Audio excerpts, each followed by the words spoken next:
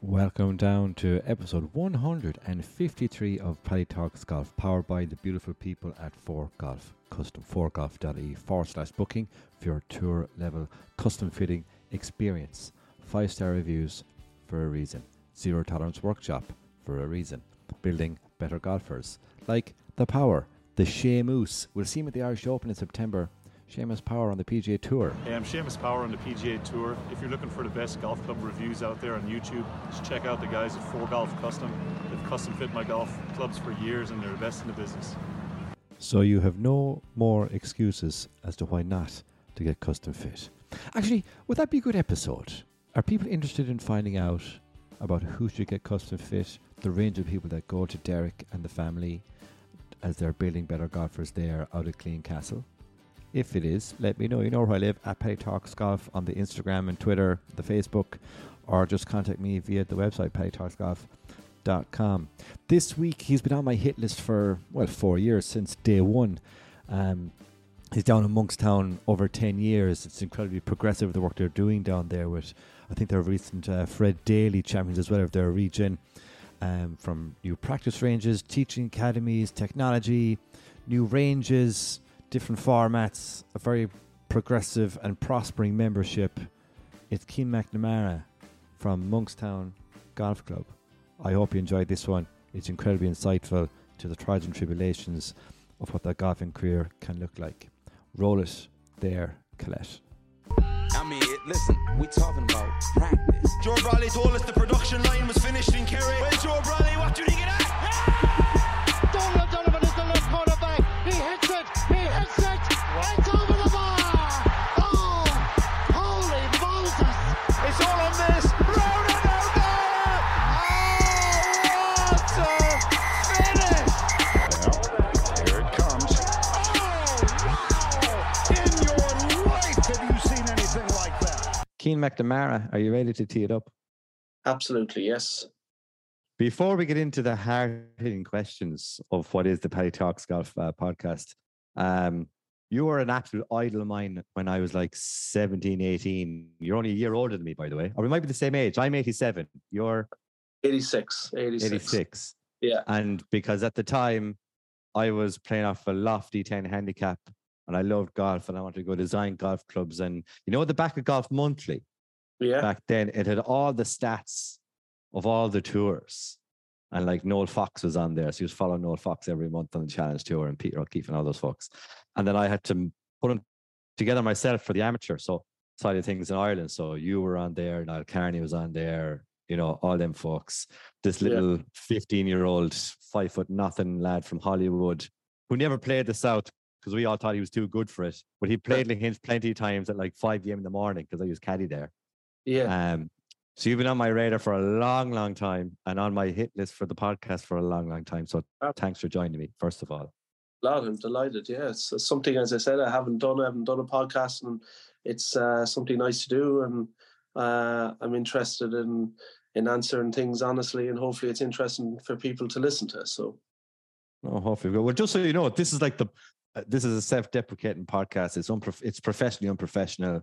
You're doing a podcast at the bottom rung of the ladder of podcasts in Ireland. You're not. No, we have a good amount of people listening. We like to back ourselves. But I know a bit about you, but you came on my radar like 02, 03. You know, we're putting dates on ourselves now. But Cian, what's your earliest memory of golf? My earliest memory is probably Limerick Golf Club. Summer evenings playing with my father, to be honest. That's, you know, growing up as a young fella, soccer was probably my main attraction or main sport. He used to play with a club called Regional, and I had great interest and a great passion for soccer. But unfortunately a couple of injuries at a young age, and, you know, kind of golf became quite attractive. I lived very close to the golf club. I used to go up with my father in the evenings and develop some ability, and from there just gained a real interest. Limerick Golf Club was a great club to grow up on. It was very competitive with some great golfers there: Vincent Nevin, Tim Rice, Billy Rice. We had some golfers to look up to, so it was something that there was always there was always motivation being a member there and trying to, get on teams and achieve some merit. So, they would be my earliest kind of memories, playing with my father, trying to achieve some merits, get on teams, and they were good times. Limerick is a big sporting county, and it's just as well we didn't speak a couple of weeks ago when you pipped Clare. I'm Clare man, so Limerick pipped us by a point there, but we'll get you in at Ireland again. You mentioned soccer there. Was there other sports as well, like rugby, hurling, golf? You said, was there any other sports aside from the foreign one? No, I was just, I suppose I was never tough enough for rugby. Neither was I. I talk tough, but you'll never find me at the bottom of a rock, is what I always said. I certainly wasn't tough enough for hurling. So, no, soccer was like all young fellas, I think they're good. We all believed that we were a good soccer player, but I enjoyed soccer. Regional was a great club. I can remember kind of a manager, Tom O'Connell, from an early age, and I just gained great interest, really enjoyed. We used to meet in a place called the Highway every Saturday morning, go to matches. I used to love those days. And just unfortunately, a couple of injuries, back and back, broke a leg. Was out for, I think it was about 2-3 months, and came back and broke an arm straight away, first training session. And it was during those times I gained a nice kind of interest in golf, just from going up with my father in the evenings, because it might have been crutches or cast with my arm, and just developed a passion for golf, and could see kind of high achievers at the golf club. And from that, you develop a key interest, or there's a competitive side to every young fella growing up, and you wanted just a piece of the action. And I was just, very grateful to grow up in Limerick Golf Club, because it offered that chance to myself and all kind of young people. So, they were, I suppose, my memories of my childhood growing up.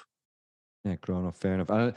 And that's a similar story to like people like Mark Power, or the stories I think about myself, or and like Gary Hurley, these guys on tour and high achievers in golf have all come from that kind of a club like Limerick or Lahinch or Kilkenny or wherever, where like junior golf or people have been put like under their wing, or really been nurtured to enjoy the game, and a bit of etiquette thrown in, and they seem to be the type of clubs that are putting out like players like yourself into like the junior and Munster and international systems. So what do you do for fun now, though? We'll skip forward to what do you do for fun today? My fun today, I suppose, fun is a Sunday is always a fun day. Sunday is a day I kind of stop my week on a Saturday, and I look forward to Sunday, spending time. I have a young daughter, Isabel, she's 2.5, and I was my wife Siobhan, and Sunday's the day we get up and we go do something, and that's something nice, just to have a bit of normality in a week and spend a bit of time with my wife, and spend a bit of time with my daughter, which I enjoy. So kind of, it's not a cheesy answer, just is my favorite thing to do right now. Apart from that kind of obvious side, it's kind of very uncompetitive, my answer, but it's, 4 balls with my friends. Like, if it's a day off work, or, the other week I had a good friend of mine, really stag, and we went to Dukes and County Bale, and like that's as good as it gets for me right now. I love that. I love just competitive 4 balls with friends, and I'm very comfortable saying that. Competition doesn't do it for me as much anymore, probably because of my level. But I really enjoy going playing 4 balls at good golf courses with friends. They're the kind of ideal days out for me, alongside with kind of a Sunday with the wife and my small one. No, they're dream days. That's what I like calling them. We're 36 now, Keane. We're not 16 or 26 anymore. We're 36. When did golf get serious? I'm assuming it's kind of 14, 15, 16, or it might have been a bit later. When did golf get more serious for you growing up? When you're like, I'm good at this, I'm going to go after it. I started off, things happened fast. I remember making when I was 14, I met the Irish boys team. And I remember I was young, I was really, that was kind of an indication to probably my parents, that, right, there's something here, there's something to pay attention to, and there's something to manage. And from an early age, from 14, I was involved in in teams and panels, and that was it was as early as that for myself, that it was a time to concentrate on one sport, and it was a decision I made. The soccer was put aside, and golf is something I concentrated on, and I'm delighted I did that. I'm delighted I didn't get to where I want to get to, but I'm very comfortable saying that. But I gave it a go, and I made the right decisions, and just purely because of ability, and it's I didn't get to the level I would have liked to, but it wasn't for the want of trying. Yeah, like something I try and do with people on the show sometimes is actually look back and look at the achievements, and you kind of realize, geez, I did that. So there's a junior open in there, there's a junior world championship in there, and there's a certain East Tennessee State Athletics Golf Scholarship in there. Now, that's pretty much for the chosen few. Go to the States, especially back in our heyday. It's kind of more commonplace these days. Yeah. There's even agencies in Ireland recruiting or helping lads and ladies go get a scholarship. How did East Tennessee come about? Because that's you yourself went there, and Seamus Power went there. Would that have overlapped with your time, yourself and the Power? Yeah, it was myself. Seamus came the year after. Garrett Shaw, myself, Seamus, and a guy, Garrett Shaw, was obviously a very successful golfer, great friend of myself and Seamus. Garrett and myself went together, and Seamus followed. But I suppose the journey started there, actually, in Cork Golf Club. The Irish Youths is on in Cork Golf Club, and I played golf with a guy, Kenneth Mills. He was a Welsh player. He ended up winning the Irish Youths that week. And when I played in the first 2 days, I remember going on the first tee and seeing this kind of cool college bag and meeting this kind of real nice guy, good golfer. And we got talking about college golf, and he described the facilities, the schedule they play. And I literally remember coming off the course and, saying to my parents, this is where I want to go. This is the college I want to go to. And I fantastic friends with Kenneth till today, really, really close friends. But they were, my wife Siobhan would probably throw her eyes up. I speak about Johnson City, every day. Like college, I can't tell people how much I loved East Tennessee. I have great friends there. It was an incredible place to go. I had an incredible coach in Fred Warren. And I suppose the best compliment I'd give East Tennessee is that, my daughter, if she would like to go golfing, if she would like to go to college, that's somewhere where I'd send my child, because the people get in behind, kind of international athletes, and they give you a great opportunity, and families take you into the house. And, there's families over there like the Rays and Johnson City, and I'm still great friends with them till today. So, Seamus, myself and Garrett, we speak about college all the time. We just incredible opportunity and met incredible people there. So just very grateful for what I experienced over there. No, it's fantastic to hear that, because a lot of people from Ireland are kind of the mainstays, Jay's like, fuck him, he left. Do you know what I mean? Because I went to Italy for a couple of years. Is a begrudgery culture sometimes, but so there's some people come to me or would ask, or like, oh, Jay, should I go do that? Should I go take this job abroad, or should I go on this scholarship to America? And a good pal of ours, Keelan McDonough, asked me that question 4 or 5 years ago. It's like, Keelan, we'll all still be here. Don't worry about it. If we don't like it, come back after 2 weeks. Yeah, because I come back to my experience of like, I want to go design golf, because I've said that many times in this podcast, and I never went. I never bit the bullet and said, right, I'll do a J1 and I'll see, can I get in the door in Carlsbad somewhere? Yeah. So I always tell people, go do it. Was there anyone for East Tennessee that was like, yeah, Cian, go do it, the kind of family around you or team around you saying, yes, Cian, that is the road, go on?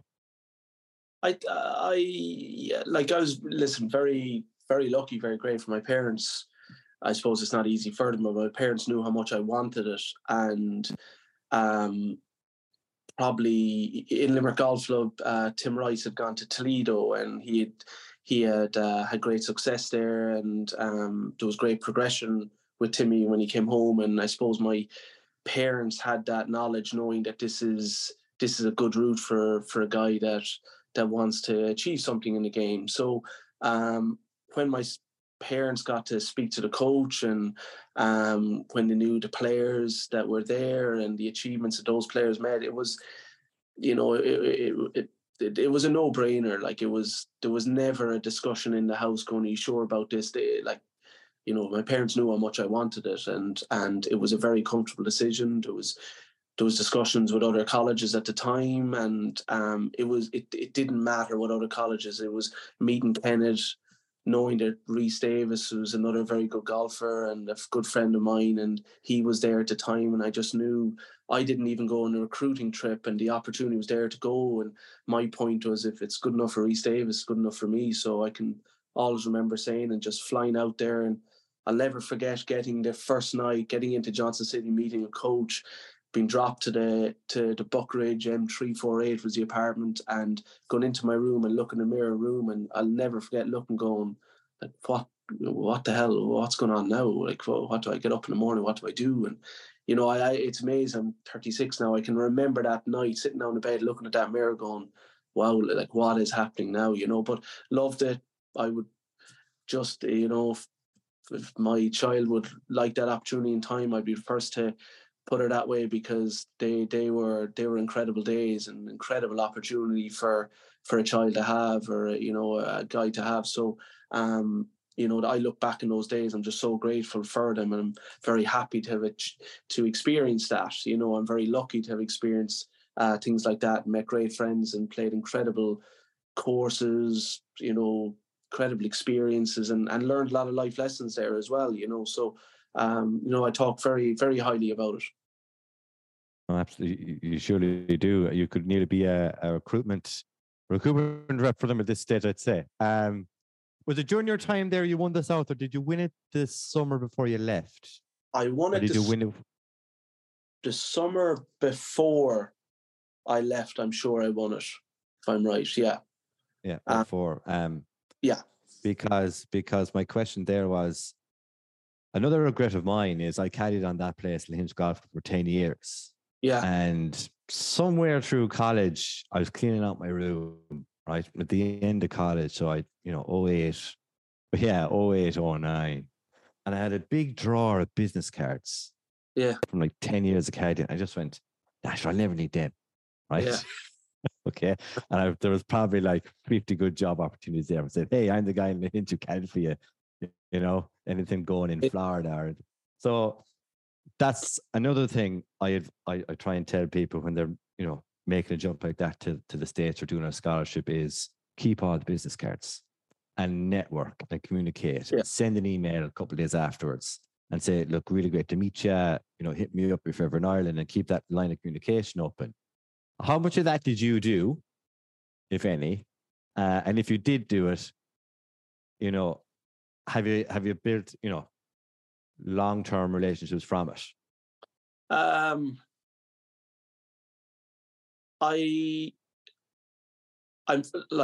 close to who I want to be close with. That's how I put it. I don't try and be. I'm close to who I want to be close to, and people are good to me. I'm good to them, and I have some great friends. I have some very close friends, and yet again, my wife would be the first to say I have good friends. And there might be people that. It could be Kenneth Mills, it could be Rhys Davis, it could be Coach Warren, it could be the Rays in East Tennessee, that, I don't have to see them all the time just to say they're a good friend of mine. So that's probably the way I operated in the States, and I operate today, that, I'm friendly, I'm closer to who I want to be close with. And, one of the best pieces of advice was given to me from my coach in the States. He says, surround yourself by good people. And I always think of that today. I'm one of my greatest strengths. My father also said one of my good friends, strengths is I have good friends. And that's just come from my coach in the States. And I always think about that is, surround yourself by good people and good things happen. And that's just something I've taken from it. It's probably a life lesson. And that's just something I carry to today, No, 100%. You don't have to have 5,000 Facebook friends. You know what I mean? Yeah. To get through in life. Numerous achievements, from a golfing career-wise. youngest were in the South, Junior Open, Junior Worlds, like we said, represented Ireland alongside your man that hopefully won the US Open a couple of weeks ago. We're recording this the week of the US Open. Rory is a shaky day too at the moment. So at that time, you're talking, what, 07, 08, are we? When you're kind of finishing East Tennessee, you have a decent bit of a golf CV behind you. What were your aspirations in golf at that time? It's something, you know, when you're young and things are happening fast. Like looking back now, it's probably an interesting side. You know, as a young fella, I think good things were happening for me, and you know, I was achieving some nice things. But things are happening so fast, you don't think of, you know, you're probably a little bit immature and too young to think about the future. So from a young age, you know, you would have probably given the answer, you know, I want to be on the Ryder Cup or I want to win a major. I suppose I never thought like that. You were thinking of Munster boys, Leinster boys, British boys. That's all. You're just thinking of the next week. So I could never say I had honest aspirations. Just as a young fellow was to step ahead, make the Munster team, make the Irish team, make the Great Britain Ireland team. That was what was in front of me. You know, when I went to America, I suppose America was a real eye opener. Like I went to the States and had a nice background regards underage golf, and I'll never forget the first day playing at Johnson City Country Club. We were playing qualifying, and I had kind of gone. I wouldn't say cocky, but a very confident, because, you know, I thought I was someone important, and I played the qualifier with a guy called Jeremy Hobson, who literally wasn't making the team at East Tennessee. And first day he went out and shot 64, and I shot 73, and it's quite a tough course, and I shot one over, and I wasn't that disappointed, and I was like, this guy's not even known in his own state, like, and he's, you know, a much better golfer than me. And, you know, that night I remember going home and going, you know, I have an issue here. I have a lot of work to do. And like, I work very hard. I made mistakes. I probably chopped and changed with a lot of coaches. Panic a little bit set in States. But like, I worked hard, and I'll never have an element of, I do have an element of regret, probably looking back at the amount of changes I made, but, you know, it wasn't from lack of trying, and it wasn't from a poor work ethic. You know, I tried, and I worked towards everything that was put in front of me. But now that I'm obviously a bit older, a bit more experienced, you know, I didn't stay on any given path for a long enough duration. I never give anything a proper go. I probably panicked too soon. So that's just experiences you grow, and you kind of grow in time. But they were kind of experiences that I had to probably maybe change my aspirations or targets going forward. No, 100%. 100%. Because, like, there might come into a question later on in terms of, you know, what times in your life truly tested your mettle, but we'll get to that in a minute. Yeah. Something I would love to do, and I've told my wife, look, I nearly take the pay cut. I assume there's a pay cut. I don't know, maybe around €1 bazillion a year. I love the idea of doing the PGA. Me, like this random. Because I like working with people. I like coaching people. More necessarily, like, you know, people younger than me. You know, 13 under, juniors or whatever, people new to the game to get a certain point. I love that sense of building community, right? Yeah. That's what I love. And then finding out how people and things work, right? So golf swing, okay. But what was the compelling event for you to do the PGA, to go down that route? What was it compelling? Honestly, listen, golf is all I wouldn't say all I knew, but probably in a way it's what I had good knowledge or decent knowledge and good experiences, and probably had maybe a little up on the guy beside me from previous kind of merits. So it was when the understanding was coming in, going, listen, you know, I'm not getting to the level required. There was probably too much ebbs and flows for myself, or even family members and, you know, friends that, like, there was a lot of disappointment in the last few years just prior to me kind of saying, right, I'm going to have to take a back seat in this. And, you know, there comes a stage in life and, enough's enough. You know, you've given yourself the best chance. You great support behind you. You know, you had a good work ethic, and it just doesn't happen. And you know, life is quite short, and you just have to make a decision. So, with myself, when I made that decision, you know, the PGA was an obvious route. There's still some nice things I was able to do on the playing side. I looked at.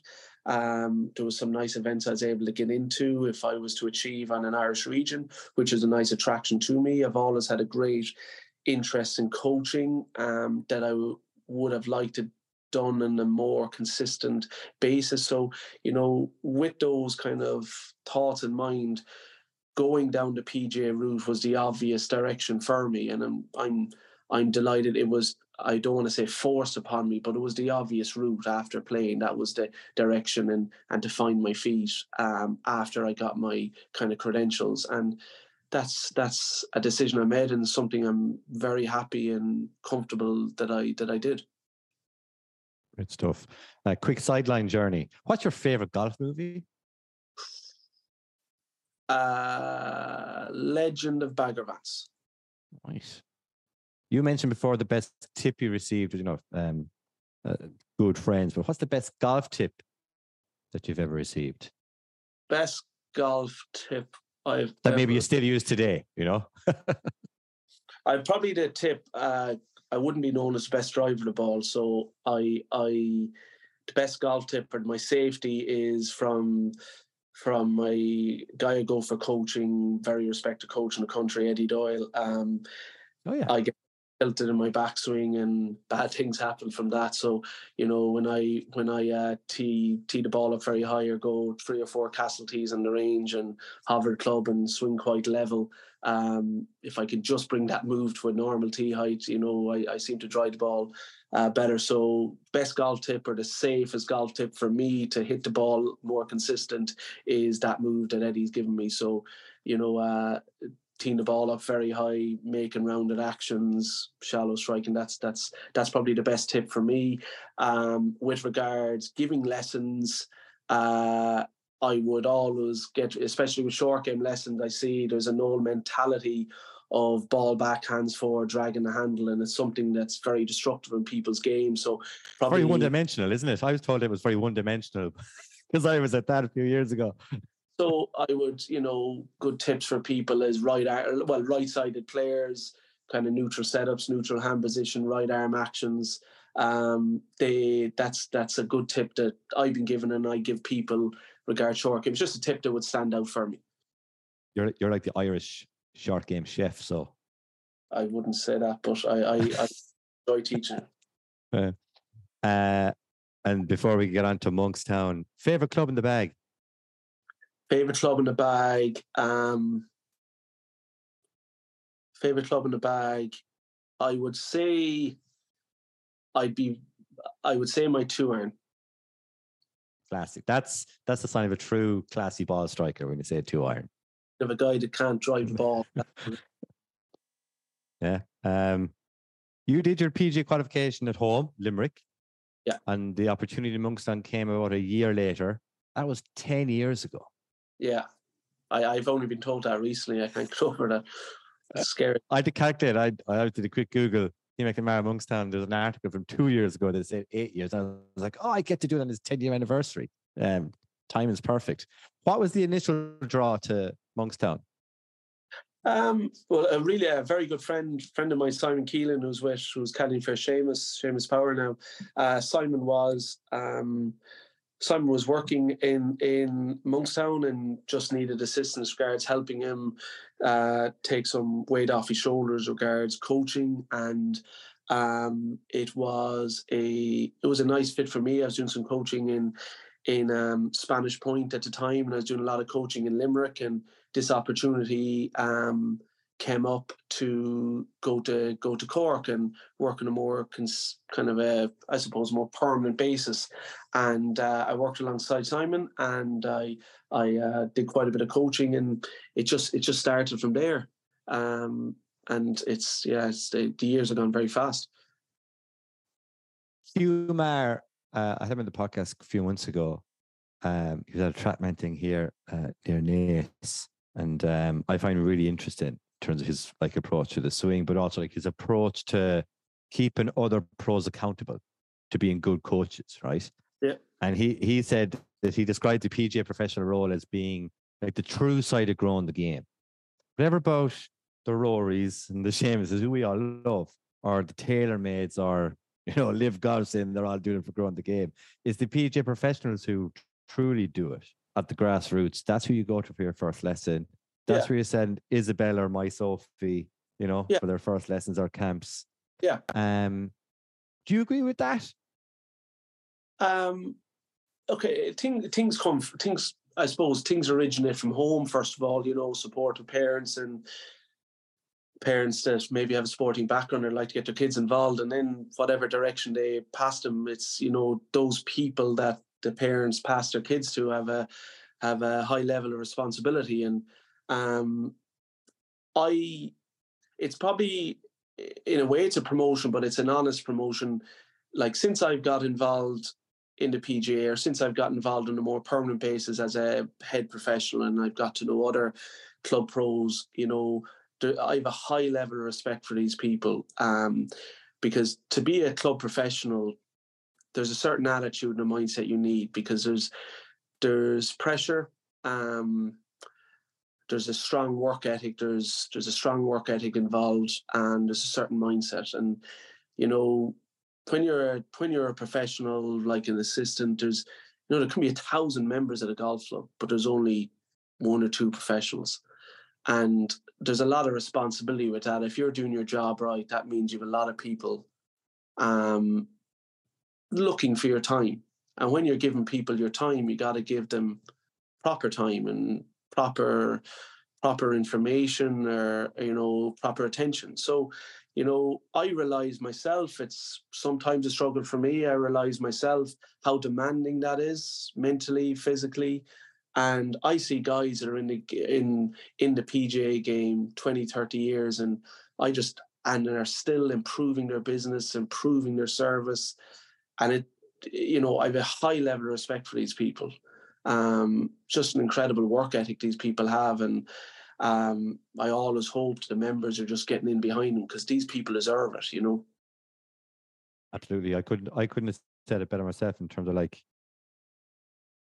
I suppose in many places, like, the club pro might be taken for granted, I suppose. Do you know what I mean? That's where I get my glove or my Mars bar, and they start my tea time, and I'm on a bit of my business, and I might go to them for a lesson here or there. But I suppose what you're building at Monkstown with the team there is a different type of role as a club pro. Like, one that you described there is you look to guys maybe like, I don't know, David Keating, who's there 20 years, Jimmy and Kilkenny. For you, and maybe the expectations in Monkstown, what do you see as the role of head pro? Role of head pro. Basically, a week in the life of Cian McNamara. What is it? Week in the life. I suppose there's many facets to the business. There's the retail element that is a service element, and it's dealing with people, dealing with suppliers. I suppose some office time, staying on top of your books. There's a coaching element.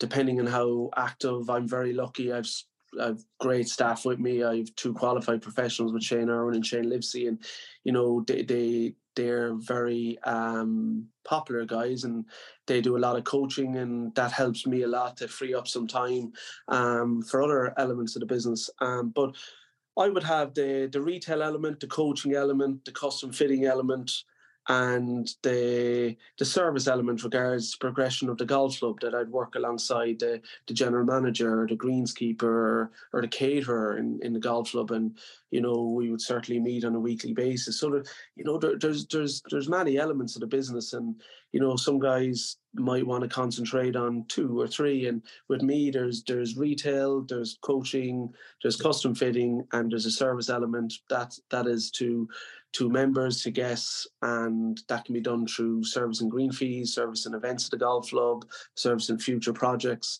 There's quite a few elements regards the club professionals. So you need to be organised, you need to have a strong work ethic, you need to have a certain personality, and that is a reason that I would have a high level of respect for club professionals in the country. I've seen a lot of, maybe it's just I'm scrolling more, I don't know, but I've seen a lot more news of developments in tech facilities and various projects in Monkstown. Yeah. Over the last few years. So very early adopters of like Trackman Studio for your membership and for lessons and for coaching, custom fitting, shark game area.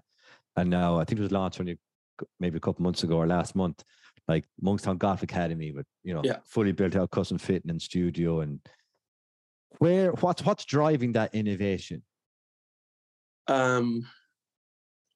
What's driving it? I would say we're very things. It probably what's driving it initially.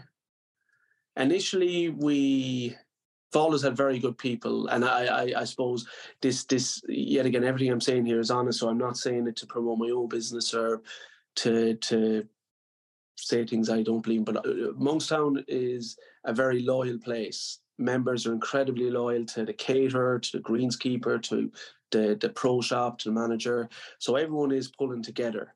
There was tough times a good few years ago. We were very lucky to have an incredible chairman in Gavin O'Neill that came in.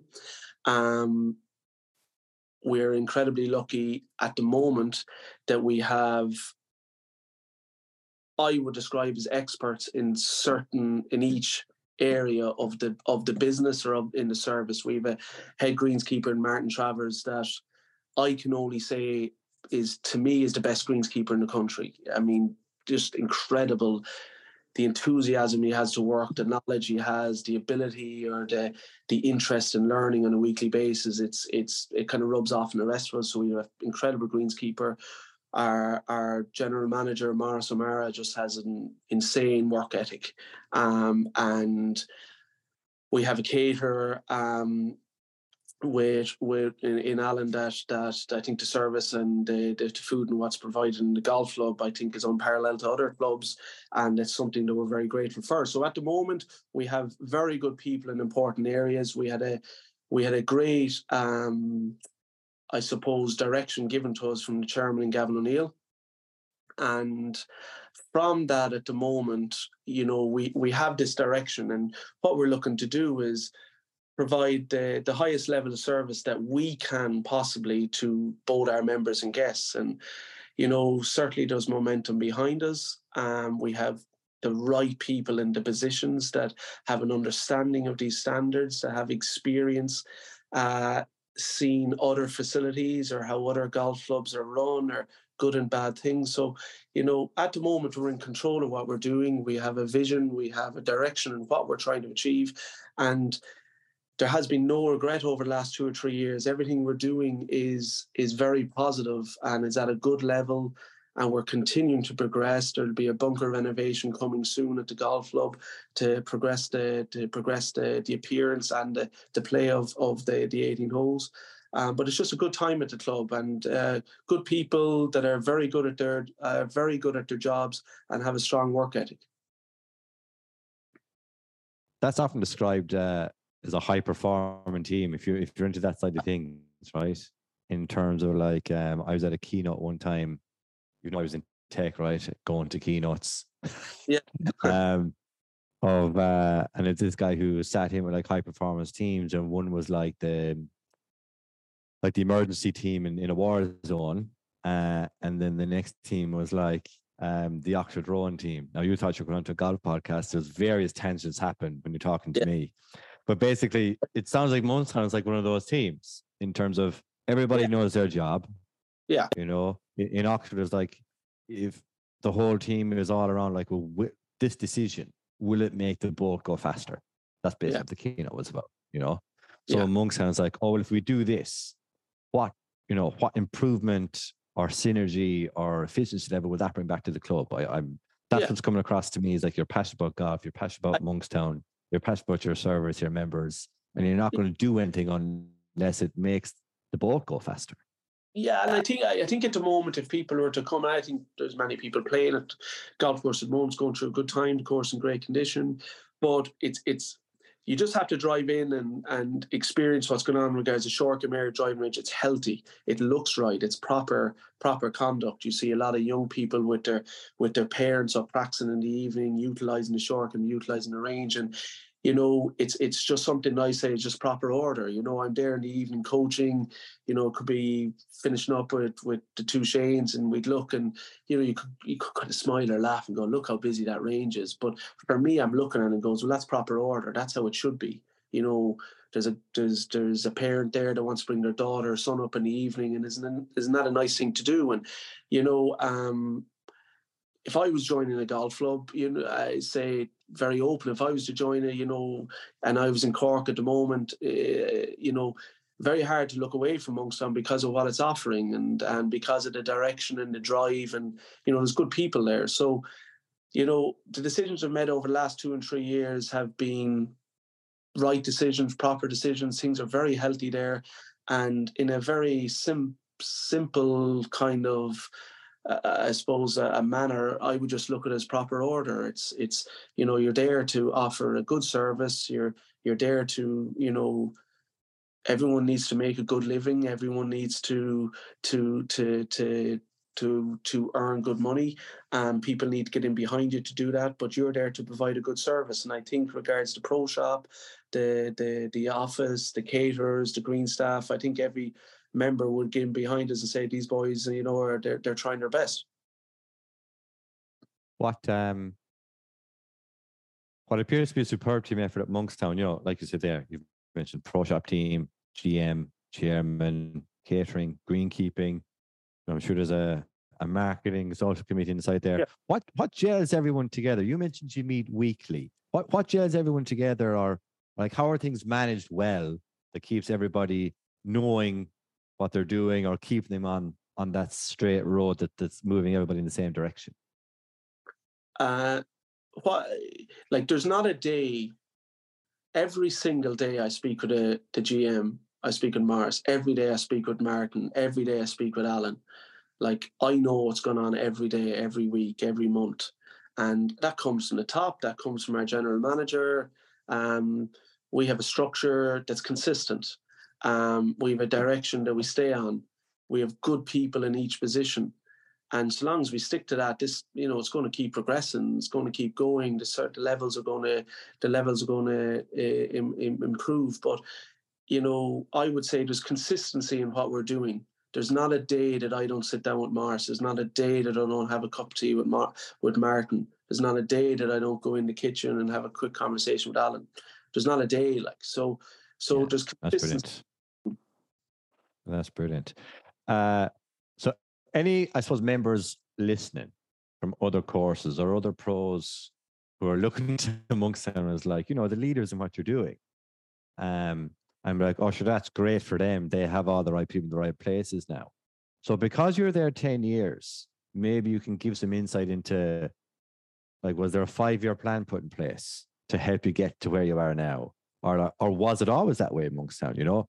Maybe the question is, you know, back in 2013-14, what are the differences between then and now? And is there any marked point on the Monkstown timeline that has helped you get to where you are now?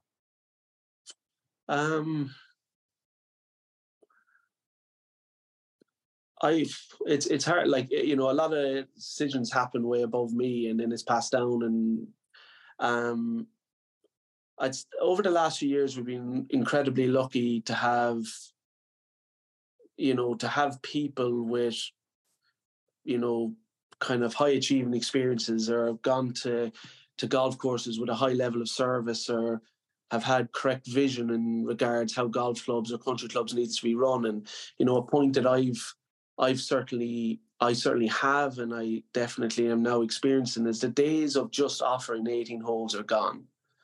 Like, people of our age, we don't have 4 and 5 hours to go play 18 holes. It's just not there. So, do you know my favorite thing to do is?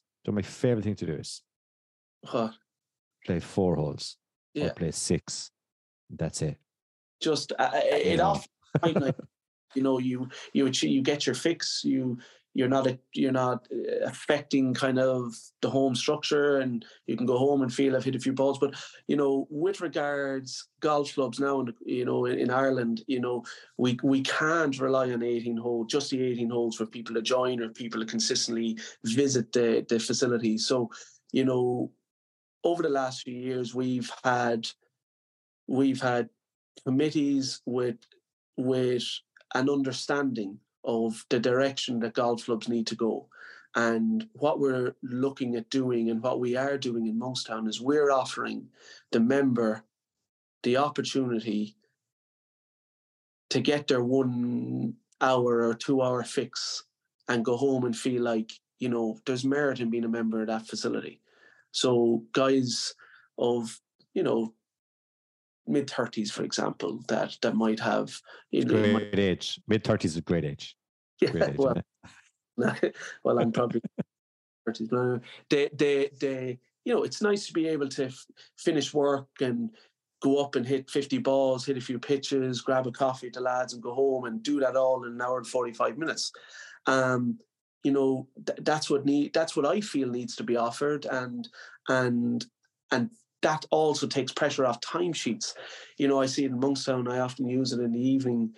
Between the hours of 6 and half 8 or 6 and 9, there could be 40, 50 people use the range. And my kind of answer to that is that's 40 or 50 members that wanted some, some level of a golf fix that evening. And if we didn't offer the driving range or the short game area, our timesheets wouldn't be able to cope.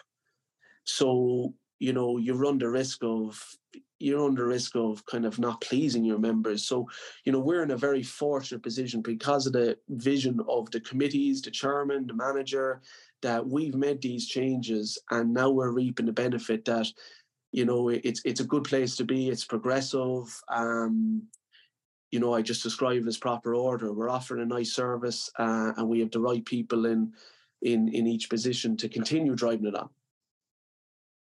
I have one more question, but then your answer made me ask one more question, right? Okay.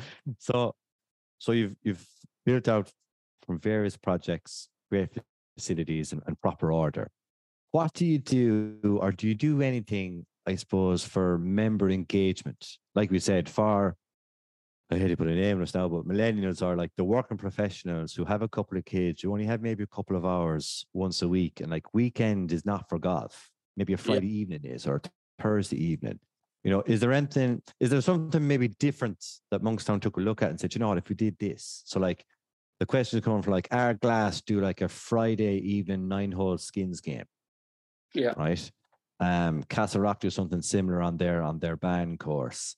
9 and dines, this type of thing. Is there something that happens in Monkstown that not only gets people to the club, but really builds a kind of member community, and members get to meet other members, especially new ones, especially post-COVID?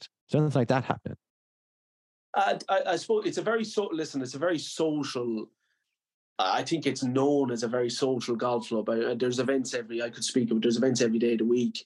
There's certainly a casual golf element, definitely once, maybe twice a week, where, if it's the Friday mixed, or it can be Thursday even 9-hole event that facilitates each area for people that are maybe only in weekends. So it's hard to answer that, like, and say, oh, well, we just do this. We do. No, what I mean is it's not 7 days of 18-hole stable for competition. No, there's different things for different demographics within the club. Yeah, I mean, it's certainly thought about that. Yet again, you're trying to cater for each member, each category of member, and it can be regards. I think the teams in the summer are a very important aspect of how a golf club needs. I don't want to say should be run, because every golf club is obviously different, but regards Monkstown, the teams are a very important aspect, because from the teams, we can get a hell of a lot of people involved in the kind of the operation of the club, or in regards to progression of the golf club. It doesn't mean a man or a lady has to make the team, but you get them involved. And from that, we do a lot of team coaching. We do a lot of midweek events in the evening, and people are playing with members that they might have met before. They're playing with people at similar levels. It's a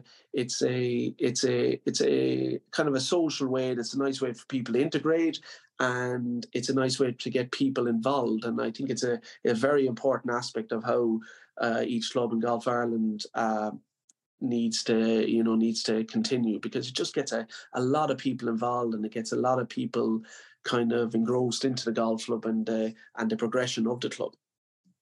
Definitely, and that's something I'm going to touch on in an episode in the future. Is like, I have a stat pack from Golf Ireland on WHS and membership and engagement and all that stuff. So absolutely. The last question before we go into the real important ones in the quickfire Q&A is, and you said it before I press record, it's actually a question on, I think it's Diary of a CEO, which is like makes millions as a podcast. What question are you generally not asked? What question? So it could be day to day in Monkstown. Cian McNamara is walking around. What question are you not asked? What question am I not asked? What question am I not asked? I find it. I suppose it might come across as a kind of a negative or a bitter comment, but I find it funny sometimes that you could be driving home at 2:30 on a Saturday and people cracking a joke that you're skiving off pro, and like members wouldn't realise you're instant 620. I find that I find it funny. I kind of don't have the mindset that. And I feel for certain guys that might take it hard, that I once I have a strong work ethic, I do my best. That's what makes my mind comfortable. But I think that's probably a question that, and it's quite funny that members don't realise that the hours that we start, and it's something around the country that I suppose other pros or assistants realise that. I look at a job 9 to 5. I look at my wife, and she gives out to me, and she goes in at 20 to 9 and finishes at 3, and I'm like, my God, club pros. Can I get one of them? Club pros are going in there at we've our captain's prize at the moment, and and I want to do it and I enjoy doing that, but I'm in that shop in the morning at 6:15, and it's I might go away there at lunchtime for a coffee or a sandwich, and just to get out and refresh the head. And someone might crack a joke about skiving off. You're like, man, I was there since 6:15. It's 2:00. So that's probably the question, that if you're saying that, I don't know if it's not asked, but what do people not realise? They don't realise. Nobody asks Cian, how many hours have you done this week? And you're like, well, doctors have done less. Yeah, I think and I don't want to, in certain, and I'm talking about myself, because with myself, I am very fortunate. I have members that tell me, will you go away, or will you take a break or play that event? Listen, I'm in a fortunate position. I have the backing of everyone. With other club pros that might experience pressures, I don't think the understanding is there. The hours are involved. There can be one professional, and fortunately there's 3 with me, myself and 2 others, but it could be 1,000 members. Very hard for that one person to give the understanding to the 1,000 people, these are the hours. And I think if people realise, they might step in and go, oh, hold on, this isn't right. So, there has to be a high level of respect towards club professionals and the service they're providing. And I would really hope around the country that members are just like unanimously getting in behind club professionals and making sure these people are doing well for themselves, because, you know, they deserve it, and they're incredible work ethic, and they're trying to drive things on. And absolutely, and that's even something like my local golf shop, like Pro. I'm not a member there. Yeah. Like I'll not go to a big retailer that has like 20 locations around the country or online for something. You know, I'll go up to Glenn, hey Glenn, can you order that foot joy hoodie for me? And I'll come. Do you know what I mean? Because I know that's the level of respect I'd have for them. And I'd, like, there's 4 or 5 within 10-minute radius. They all get their paddy order every other month. You know, just because that's going into someone's back pocket to someone's family rather than into some, you know, a big machine, and that's just stock on a pallet. You know, so.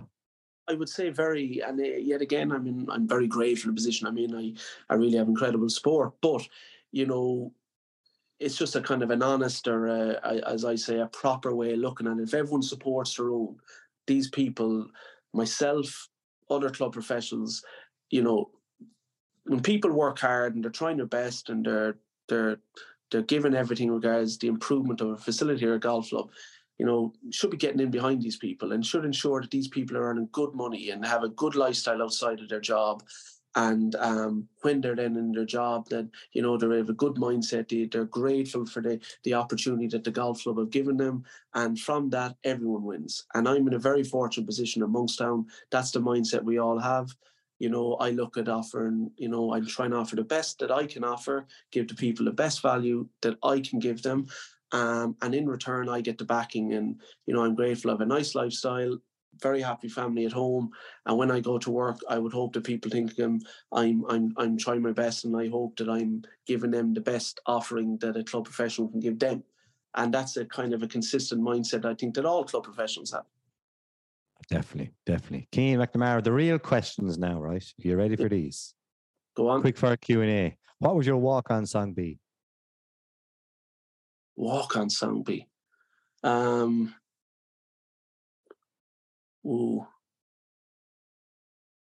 Limerick, some Limerick tune. It would have to be. I something that would relate to being from Limerick, I suppose.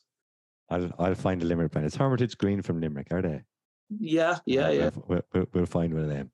Gym or pizza? Well, definitely pizza, but I would love if my answer was gym, but definitely pizza. I had a big Domino's last night, so but I don't care. Hat, visor, or bucket hat? My hairline now wouldn't be great, so I should try to stay away from the hats, but hat. Happy Gilmore or Tin Cup? No legend of Bagger Vance on this question, I'm afraid. Happy Gilmore or Tin Cup? Happy Gilmore. Walk or cart? Walk. You might be selling plenty of them in the shop, maybe not past few weeks with the heat. Golf hoodies, yes or no?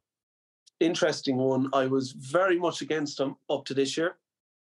Didn't order any in the shop, and it was one of the lads, Shane Livesey, said, we're missing a beat here. Cian, these are in. And we got some in, and people liked them, and then I started wearing myself, and just incredibly comfortable. Listen, it's in a weird way, it's the direction golf should be going: more casual, more accommodating, more common. And so yes, it goes against everything I believe in, but I would be a hoodie fan. Yeah. You'll love the next question then before I ask it. I agree with you. When they first came out, right? Golf hoodies were, I think the Adidas got with the first. Till Hatton was wearing them. And they were big, baggy, your standard issue down by the canal hoodie, right? Yeah. But now they're a lot more sleeker, you know, and I agree with that. fitting. They're a bit better these days. I have a couple of brands I prefer, like FootJoy is very good. Holderness and Born ones, they look like really sweet. Sweaters are weird, you know, where the hood sits. But you'll love the next question then, because if you say yes to the golf hoodie question, the next question is golf joggers, yes or no? No, absolutely not. I'll not wear mine when I come to Monkstown. So, Instagram or Twitter? Not on Instagram, Twitter, but Instagram is a powerful tool. Probably should be on it, putting content, but I would be more comfortable with Twitter. That's fine. Done is better than perfect when it comes to Instagram. Play or practice? Player practice. I prefer to play. Nice. The last question is hypothetical. It's more of like a storyline question, but we'll pick a scenario you'd be celebrating. So maybe winning PGA regionals, right? Yeah. One PGA regionals, you're planning dinner to celebrate. Yeah. You can have whatever 6 people you want at the dinner. Anyone in the world, dead, alive, fictional. You're at the top of the table and you have 3 people down the left and you have 3 people down the right. Who makes Cian McNamara's candlelit celebration dinner? 3 on the left, 3 on the right. Well, it'd be Isabel and Siobhan. So is that 3 then, is it? Or is that's that 2? That's 2. Isabel and Siobhan, yeah, down the left. So you have a spot down the back left there. That's 2. My mother and father. Nice. 2 to go. 4. My brother. 5. Who do I have the most respect for? Who is he the most respect for? I guess the last seat. I would have. See, it would be listen, not a cheesy way, family oriented. So obviously, it would be back to grandparents. But if obviously you can't pick one. So if you were telling grandparents no, you can't, then the guy in golf growing up, the person I have the most respect for is my coach in the States. So I say Fred Warren would be the 6th. Deadly. So it's like the Blue Bloods Sunday dinner and Fred. Smash. Cian McNamara, thanks very much for your time. It's been really, really insightful into, got from golf scholarships to hard times over there to changing things to the PGA route and the ins and outs of what it takes to run a really, really successful, progressive, how it should be done club. So thanks very much for your time. Yeah, much appreciated. Thanks a lot, Paul. That was Cian McNamara of Monkstown Golf Club. I hope you enjoyed it. It's a bit longer than usual this episode, but thoroughly worth it in my opinion. It's one of those episodes that for me, after like 5 minutes, I knew this is an absolute stellar conversation. What a character, what a superb personality, what an absolute gem Monkstown Golf Club have in Cian McNamara. Forward thinking, always thinking about his members, always thinking about the progressive nature of golf in Monkstown for their juniors, I almost said intermediates, but throughout the membership and all the age ranges. Truly thinks about everybody around him, and is, even in the preparation for this little chat with me, it was all around like giving the best experience and doing the best that he was imaginable in articulating what they're doing in Monkstown. So massive thanks to Cian for his time and walking us through his life and life in Monkstown. And yeah, ask Cian how he's doing next time you're there. It's definitely a spot I want to get to, perhaps this year, and you should too. So if you liked the episode even half as much as I loved putting it together, leave a podcast review. Stick it up on your Instagram stories or take a screenshot and stick it up on Twitter. Tag me. I'm sure we'll pick someone at random and send something nice as a sign of appreciation. That's it. Well, next week is Barry Fennelly in the Maynooth Paddy Scholarship. And that's always an area I love talking about, is college programs. That's it for me this week. I hope you enjoyed the chat with Cian from Monkstown. Until we teed up again soon, I'm Paddy.